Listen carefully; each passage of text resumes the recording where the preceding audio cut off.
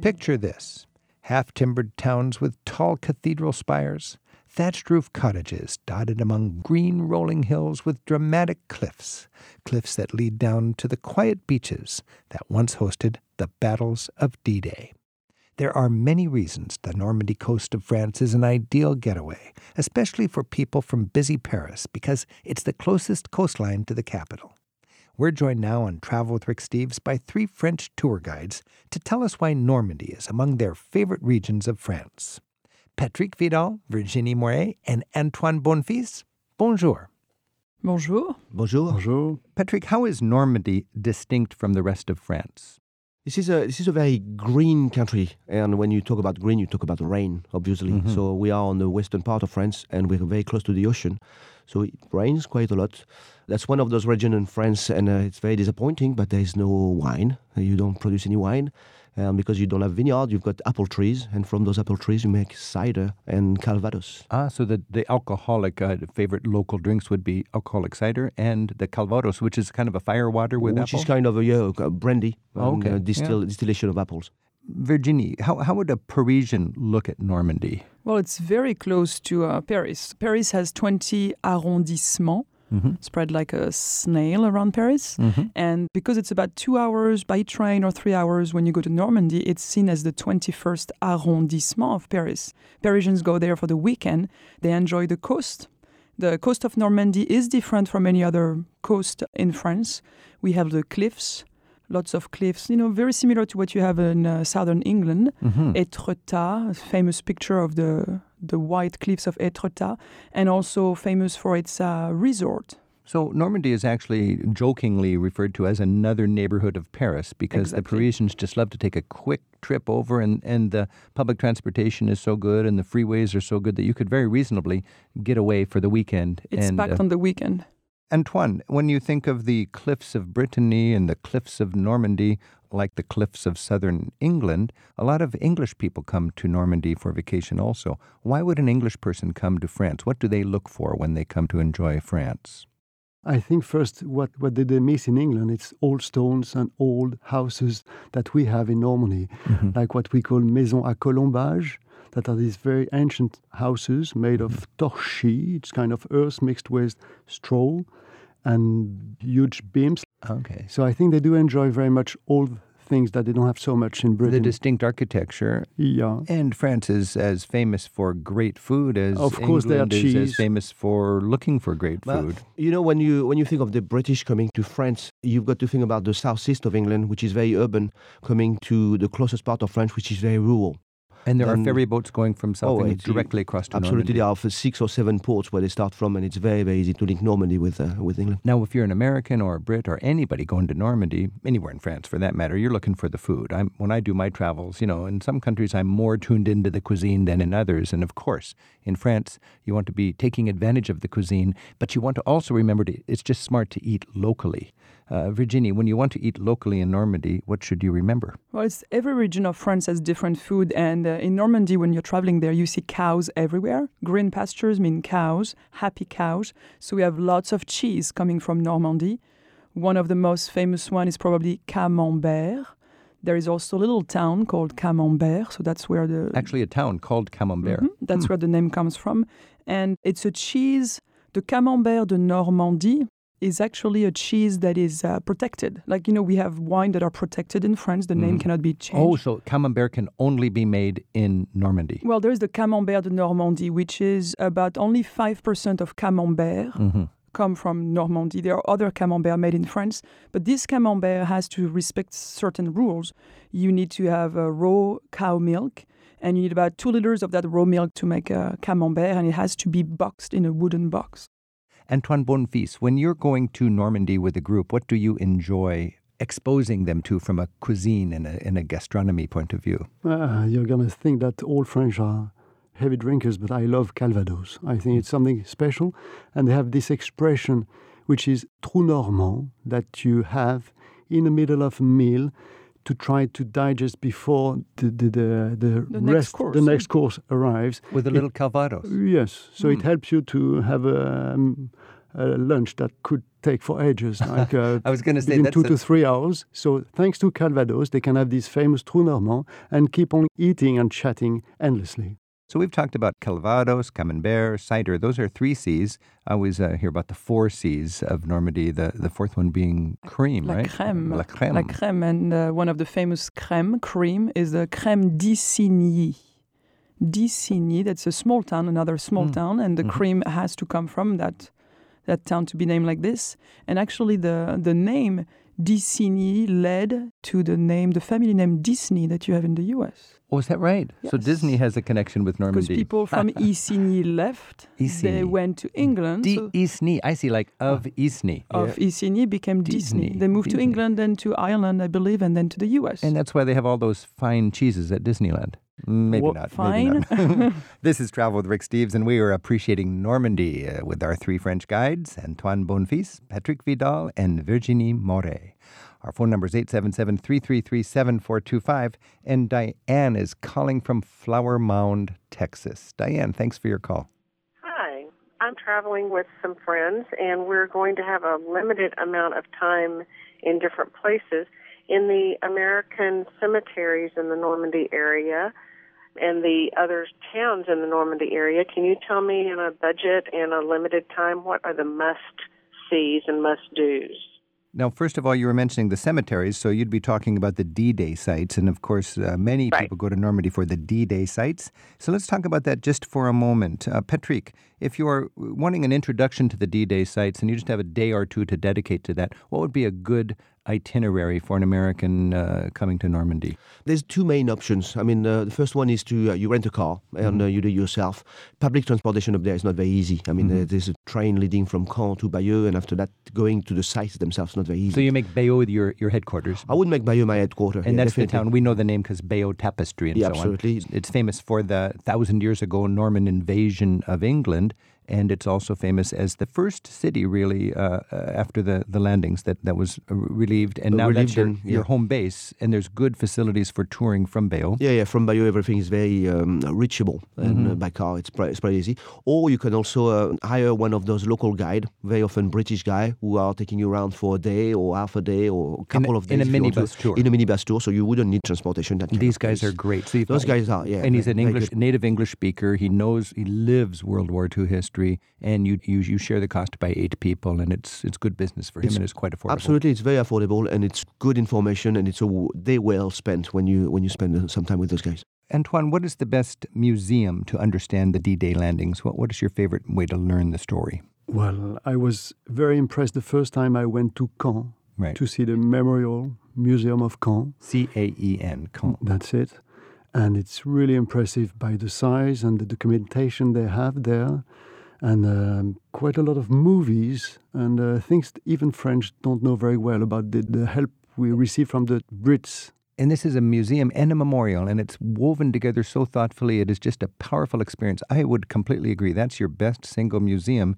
Virginie, if you want to actually go to the beaches and see where the landings were, what do you find the most evocative and interesting? When you go to Omaha Beach, you are very close to the American Cemetery, and you relive the movie, the Saving Private Ryan, in a different way. I mean, if you think about the movie, at least you have a perception of a glimpse of what may have gone on that day. And if you have a private guide on that beach, they just make it very real for you. Is Arromanches, is that on Omaha Beach? The town of Yes, Arromanches? it's not on Omaha Beach, it's at the end of Omaha Beach. In fact, it's starting I can't remember if it's Juneau or Sword, but the British sector. And that's where they made that huge Port Winston, is that right? Absolutely, yeah. That's where there were, in fact, 2 ports, 2 temporary ports that they were building to try to avoid using the deep water port of Cherbourg or Le Havre or any town around. And the American one, in fact, was taken away by a storm. So they've reused everything they could have from the American one, brought them to Arromanches and finished Arromanches and made it the landing place for all the goods and everything they needed. And that was just a Herculean effort there. I mean, it's just incredible how they built this massive port almost overnight.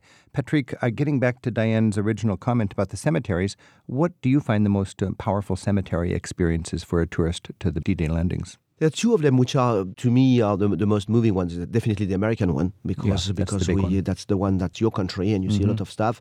It's over 9,000 graves, and it's definitely very moving. And if you can get there when the flag is coming down, at the end of the day, you got music in the chapel and things like that. It's pretty impressive and very, very moving.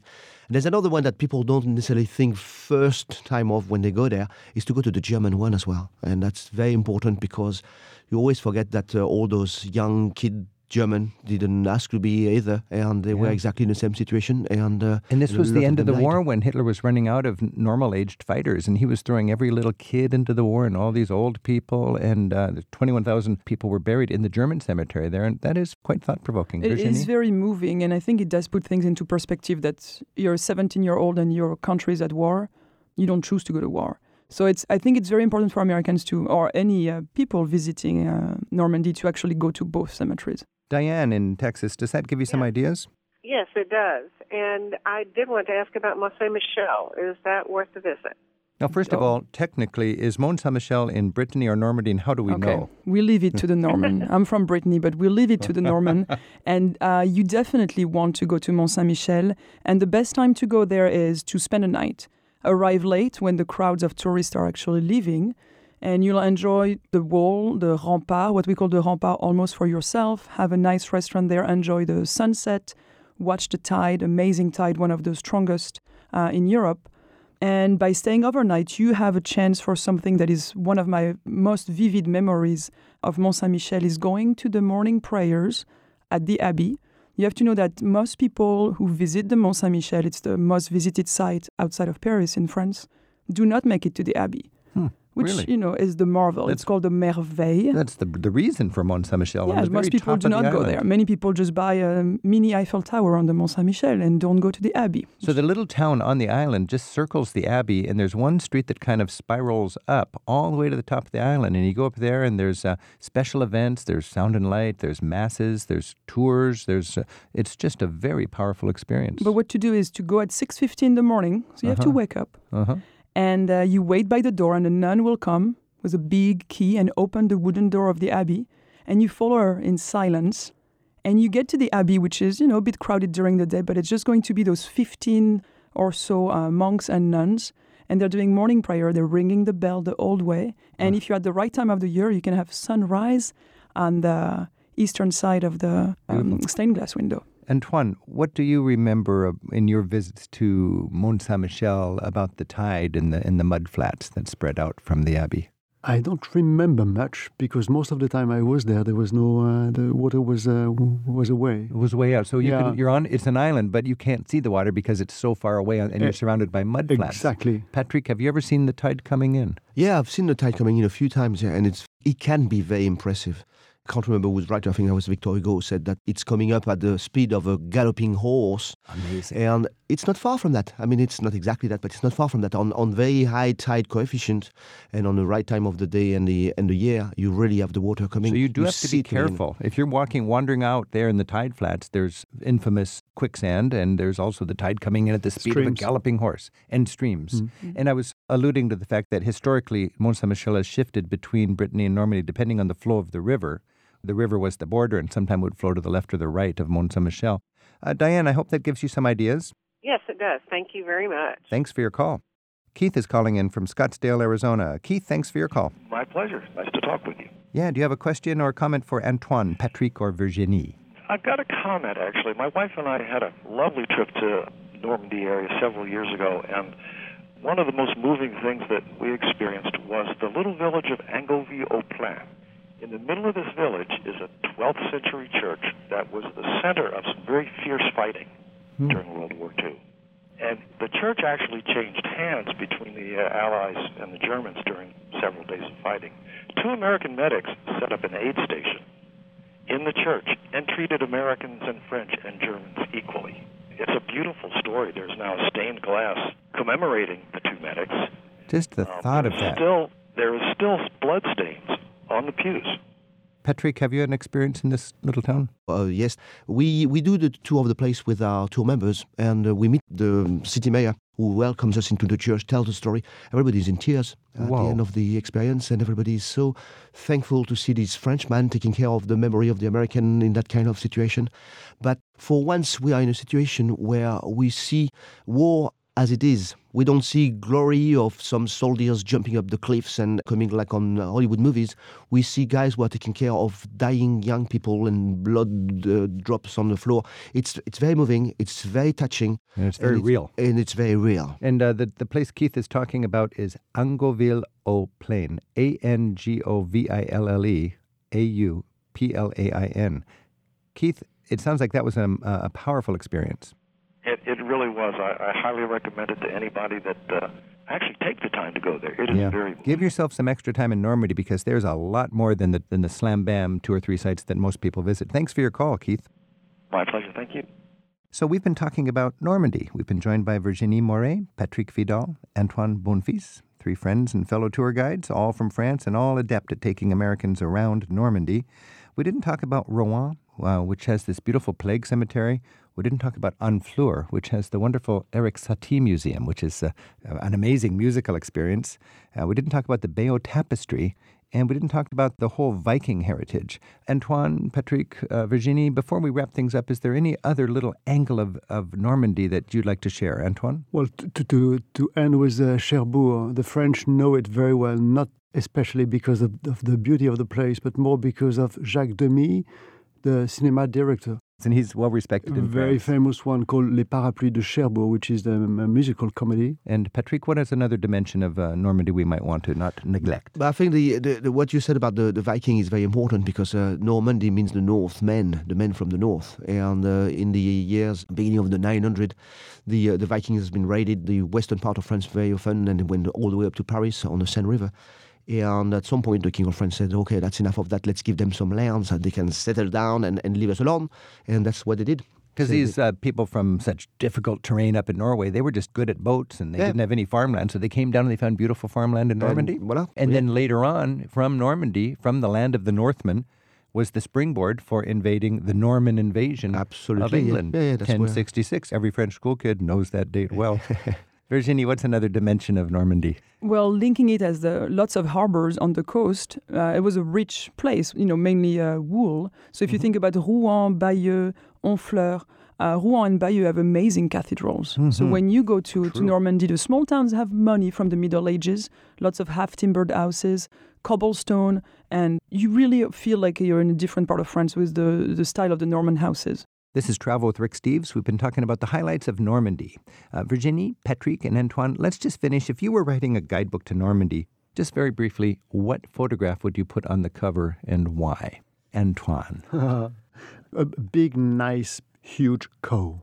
Cow? A cow. What is a cow? A cow. Sorry. One of the seas of Normandy. The cream. Yeah, so exactly. Dairy. Yeah, but huge one. Nice. Patrick. I would try to get a picture where I can have a little bit of the Greenland, a little bit of the cliff, just to make this link between the importance of the coast and how agricultural and green the place is. A fertile and dramatic place with a beautiful coastline. And Virginie. Being from Brittany, I have to say that in Normandy they still have a bocage, which is what you call the hedgerows, which is linked to the Norman time, Norman invasion, and also important during World War II. Mm-hmm. All of those hedgerows everywhere. Wow, I think I'd buy all your guidebooks just based on the beautiful cover. Thank you all very much for helping us better understand Normandy. Merci. Thank you. Rick Steves has spent a third of his adult life in Europe researching and writing guidebooks. Europe Through the Back Door teaches the skills of smart travel. Travel as a political act adds meaning to the journey. And Rick Steves' best-selling country, city, and pocket guidebooks cover every corner of Europe. To learn more, visit the travel store at ricksteves.com.